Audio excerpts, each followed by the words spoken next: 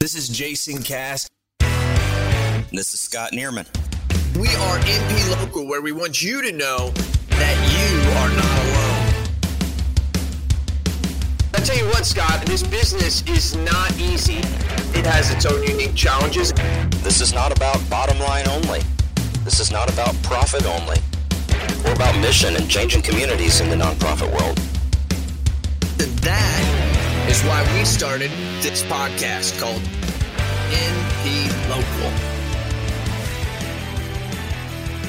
All right. Welcome to MP Local Podcast, where we are here for you. I'm Jason Cass. And I'm Scott Neerman. And always remember, with this podcast, you are not alone. Scott, here we are back, brother. Good to see you again. It's great to be together. We're excited. It's a new year by the time this podcast is published. It's a great day to be together, but I'm not going to ever give you COVID, and you're not going to ever give me COVID because we're not in the same room, you know? That's true. Benefit. It is the truth. I'm never going to have to blame you, and you never blame me. For everybody out there, when you're listening to this, you might be feeling sick. You might be anything. We got a little bit of a increase in the RSV and the flu. And you know what? Sometimes that's the best time to listen to Jason Cass and Scott Neerman. There's nothing better. So anyways, welcome every one of you local listeners to the podcast. Scott, what are we going to talk about today, brother? Well, we're just on the heels of my interview with Dr. Garland Vance. And good one, by the way. Garland talked about busyness and his book, Getting Unbusy. And so kind of continuing on this theme, it's wintertime and folks may be a little tired. We're heading into the holidays as we record this, but folks listening, it's a new year. And so I want to talk about maybe something we all struggled with in 2022, which is just that press to feel busy and productive all the time, right? Mm-hmm. We're catching up from the pandemic, and this entire year, it seems like, has been catching up. And so at the start of a new year, came across this article about productivity. You've been excited about this burnout. You've been talking about this and excited about it, so I'm glad we're going to talk about it. And you told me something when you were wanting to talk about this that kind of got me going, is what'd you call it? The silent, what'd you call it? Quiet quitting. Quiet quitting. Tell the local listeners what that is. Well, we all have this press, right? This pressure of being productive if we're type A or we're in charge of an organization, or the pressures of leadership may drive that from time to time. And we've talked about burnout on recent episodes. And so quiet quitting is when someone doesn't participate in this great resignation, but rather they stay in the organization and they quit. They will do only the bare minimum of the job description. They will, absolutely not take on new tasks and new challenges. And to me, Jason, that's not being a leader. There's books about being a leader wherever you sit within the organization. And, it's a real difficulty, I think, for managers to how to engage an employee so that they are bought in and participating and working with everyone else, but also not burning them out and not giving them so much to burn out. And I struggle with this myself. That's everybody has. Absolutely. Everybody has. I don't care. I absolutely love my job. I feel like I don't even have a job, but I'd be lying to you if there were times in 2022 where I just didn't say, you know what, man, sometimes I'm getting burnt out, but I think it's recognizing those emotions, recognizing what's happening at that time that's making me feel that way, and either fixing it or avoiding it. That's what I did. But yeah. And the first article from Evernote is an author named Brittany Naylor. That's just from October. And she says that productivity burnout happens when you compare your worth to the biggest task on your to-do list. She goes along further and talks about productivity boundaries as one thing to address that. And so there's some good ideas here, but I'd encourage our readers to read that. Our listeners to read that. I'll put it in the show notes. But taking the pressure off of yourself for that productivity and that busyness, as we talked about with Dr. Garland Vance, I think we need to figure out what we do individually. But the next article, Jason, is really for managers. And that's where I think we should focus, right? Because engagement, if employees are properly engaged, that is the biggest thing an organization can do to avoid quiet quitting. And especially in the nonprofit sector, we're about mission, as our lead into this podcast says. We're about mission and changing communities. And so quiet quitting does not further the mission, but nor does burnout and pressuring your employees for that ever increasing productivity, do more with less. Mm-hmm. Mm-hmm. So the second article I have, which will be in the show notes, is from the Center for Creative Leadership. CCL, for those of you not familiar, is based in North Carolina, but they were a worldwide executive coaching and leadership and research organization, and is a fantastic entity that I've been able to. You always find these good places, briefly, Scott. You really, truly do. And I'm a reader, right? But you always find these nice little articles. Well, I tend to read more articles than books. Dr. Vance's was an exception. Yeah, no, it makes sense. But CCL, go out there to the website, ccl.org, for white papers, and, you can order books, you can order things for your team. But this article talks about key areas of employee engagement. And I think the flow of this is just so logical. They talk about the 4 areas: leadership engagement, which I do want to talk about in future episodes, specifically getting back to fundraising, job engagement, team engagement, and organizational engagement. And those factors drive the overall employee engagement and retention, for that matter. So what would be an example of leader engagement? Well, I think the first thing, according to this article, is that frontline managers are leading at a number of levels within these organizations, but some of them lack critical leadership skills. Hence, organizations like CCL exist, right? And so they suggest for managers, they have suggestions here for managers and for HR leaders. For managers, those critical skills include self-awareness, as you just mentioned. They talk about coaching and knowing how to coach your employees, showing empathy in the workplace. Big one right there. We have an employee out as I speak right now, and we're going to cover for her, and we're going to wish her the best recovery. But it may be a 4 to 6 week time period, and so that's a stress on the team. It is. But as a manager, you've got to show that empathy. This person can't help, a necessary surgery. And then, something that I've certainly learned, Jason, in the last 10 years is how aspects of my identity or personality can affect leadership. Right. So we all got our quirks. And so to recognize those, Socrates said, know thyself. One of the most profound philosophical quotes is only 2 words, know thyself. And so, that self-awareness is huge. So the second point here is job engagement. So job engagement is a little bit different, right? So your leader is engaged, and then how is each individual engaged with their job and actually connected to the job purpose. So it says employees are more engaged when they feel their job matters and they can connect their daily responsibilities to the goals and outcomes of the business of the organization. And when they're given flexibility and autonomy, and it talks about working remotely. One of the things I do with my business, Scott, is that I tell my employees that I say this all the time, that we are building an empire.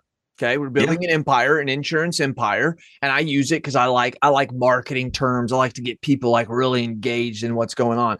But I explain to them that when we look back at empires, when you look back at kingdoms, when you look back at things like that, there's only just a little castle in the middle that's got a moat around it. But it's the governors in their different territories that were increasing the civilization, providing better benefits, providing the infrastructure for success of the whole empire, right? And sometimes we have to think about, when a person says, well, I'm the king of this empire. Yeah, you're the king, but you are nothing without all the other things that are around you, right? Helping you build that empire. And so I try to explain that to my team. And I think that's what we're saying here, because when they feel as if they're building a piece of it, now they claim ownership to it. And that's a different employee. Well, and they're handsomely rewarded in the old days, right? That's right. Nope. And the same is true in business today. Well said. I didn't think of that point. Yes, they are. That's right. That's right. That's right. Now, unfortunately, back then it was on the backs of those that we in the nonprofit world look to help. So, it's a good analogy, and it sucks at the same time, Scott. Okay. But anyways, no, that's a good point. I think it's really important in this number 2 point, this job engagement. They've got to feel as if they're just not a mouse in a wheel. They got to feel as if the success of this business is dependent upon them. Right. Well, and one of the things in the nonprofit organization where I work that's just nobody likes it, right, is our database. And our database is, for those in the business world, the CRM. It is our constituents, whether they're VIPs of the college, whether they are donors, whether they're prospective donors, or in our case, some alumni. And so it's a huge database, 30,000 records or something. And to manage that, to manage it well, to oversee the user roles and responsibilities for what I need to see versus the database manager, what she needs to see, and others, it's not fun. Scott, got to write it down. Turn to your right, write it down. Database. We need to do a podcast on that. Right. Oh, yeah. I mean, there's people listening to this right now saying, wow, I need to get a database. Wow, my database is old. Wow, I don't know what you're talking about, roles and engagement. And I don't even know the content that I'm supposed to put out. How many times do I touch them? What kind of content do I put out? Where am I putting it at? How am I getting it out? Right. All of those. No questions. kidding. I love it. Well, and you know that's important for business too, but the idea of managing that makes you feel like a cog in a wheel. You know, your input data, they say garbage in, garbage out, right? That's exactly you right. input the data, you're cranking out some letters, you're generating reports. And so what I always try to focus on it with new employees is the fact that this database is the brain of the organization when none of us are there anymore. So that's how critical it is to the mission. So you've got to take those things that feel like a hamster wheel and connect them to the mission. Correct. And you know what? And some people are okay with running on a hamster wheel and running on it okay. That's right. You got to find and you the person need those that folks. You got to find the person that fits that. That's right. That's part of its job engagement. That's right. And the other thing I think that is so important is the delegating well and delegating more. And that's something I'll be working on in the new year. You know, I've noticed areas where when I delegate well, man, things go pretty well. They may not be done exactly how I would have done them, but I don't have time to do them. And other areas when I don't delegate well, it ends up slowing us down. Scott, I have been on a mission this year, and it started around the middle of the year when I really realized it. I have virtual employees that work in our office out of the Philippines, and I have realized that the limitation that they have is what has been the limitation of my brain. And I literally have been creating videos and process and procedures for every one of them. Everybody, you need to go out there, check out Tango. I think it's tango.io, tango.com. It's something like that. My CIO uses it and just showed it to me. And it's how you create processes and procedures. It records everything that you do. So let's say you're going to show somebody something on a computer. You go through and you show it to them. You hit the record button and you go through and show them every place they click and da-da-da-da-da. And then not only does it record it, but it also puts it in a transcript with all these screenshots. So a lot of times my VEs and my employees in the office say, Jason, I like the video, but it sometimes is easier if I'm finding one thing to have the transcript because I can go through and look for that real quick. Very cool. So check that out. But here's the thing I want to tell you. This is important, Scott. I'm thinking about writing a book on how to delegate, and I'm going to delegate the book being written. I'm thinking about going and reading about 8 to 10 books on delegation. That'd take me about 3 or 4 months. I love to read. And then taking those books and giving them to somebody else and having a conversation with them for about 10 hours and then having them read the books and then having them write the book and putting my name on it and sending it out. I think I can do it. I'm going to delegate a book being written on the topic of delegation. I think that stuff's done all the time. It's called ghostwriters. It's called ghostwriters, but ghostwriters sometimes will take, I want them to take the information I have in my brain.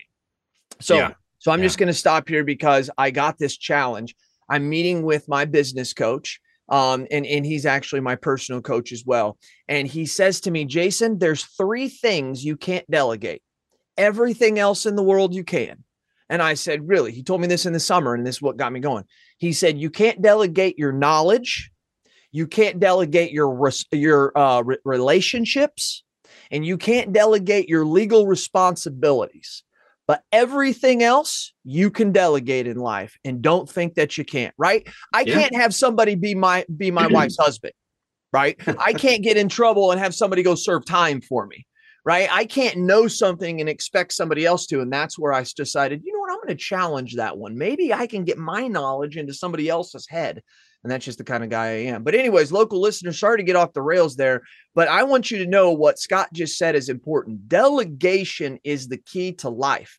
It's got to be done today because there's too much that's being required of you. And the skill you need is not the skill that usually is needed to do the job. And it needs to be delegated. Yeah. All right. We're real big on this. Very. Scott, you and I need to talk more about this, dude, we need to make it like our theme for 2023, like delegation in the MP Local podcast. I'm telling you. Well, I think there could be a series there for sure. Yeah. Sorry about that, Lo. We got about 5 minutes before we gotta wrap up and keep this nugget going. Well, so that's an important piece, right? A job engagement is delegation. So that's good leadership. The other couple are team engagement and organizational engagement. Mm-hmm. And so for me, my team is the key, right? This is what I focus on.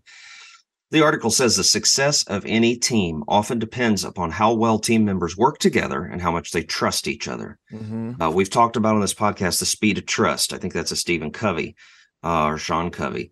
And then how much they enjoy working together, how well they work together. We look for cultural fit in the interview.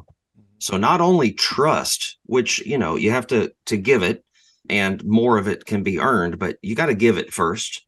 It's not a matter of someone has to constantly prove themselves. You choose to trust, just like you choose to love your spouse. And so you build that trust over time and it goes deeper. Avoid micromanaging in this job engagement. And here's what we're going to do. We're going to wrap this up here in about 2 minutes. We've got two more local listeners, which is team engagement and organizational engagement. And I want to come back to those in number 2, because I also want to ask you some questions around this, Scott. I mean, I own an insurance agency that helps nonprofits, but you actually run and have ran many successfuls. And I would like to take some of these engagement things and ask you about questions that you may do at your office. I mean, pending private issues and stuff like that, but I know to ask you. So, now there was something I was saying, micromanaging. One guy told me one time, he said, Jason, how you don't micromanage is exactly how a farmer manages his cows. See, I love these wise people that I hang around. I used to be a member of the Elks, and I drink every day at 5:00 with a bunch of 80-year-old guys when I was 25 and 26. True story. And I learned so much. He said a farmer needs the cow to stay on the premises. So he just gives him a fence, but he doesn't allow him to go outside the fence. But he also doesn't tell him, hey, you can't hang out on that side of the pasture and sometimes on this side of the pasture. If he didn't do that, he'd build another fence. But what he does is he builds that fence and he doesn't micromanage where that thing decides to eat, where that cow does. And that was his simplicity. Once again, America's Kitchen, you learn smart, wise things like that. And I believe that I think about that when it comes to my employees. If I can create the fence and let them know where they're allowed to not go, then they know where they can go. And I don't need to micromanage them for it. Right. And that's policies and procedures usually. That is something that lacks a lot. And the new people coming into these nonprofits or any organization don't know how to create processes and procedures, and they're scared to do it. And that's another thing that we could help them with. And we're going to have to on the next MP Local, because I got to tell you, we got to stick to what we are. We're going to come back and we're going to continue on in engagement, though, with team engagement and organizational engagement. You guys are saying, like, why don't you guys just keep going? Because we're going to stick to our 20 minutes and we'll be back for another 20. So this has been MP Local Podcast, where we are here for you. I'm Jason Cass. And I'm Scott Neerman. And you're never alone. We're out.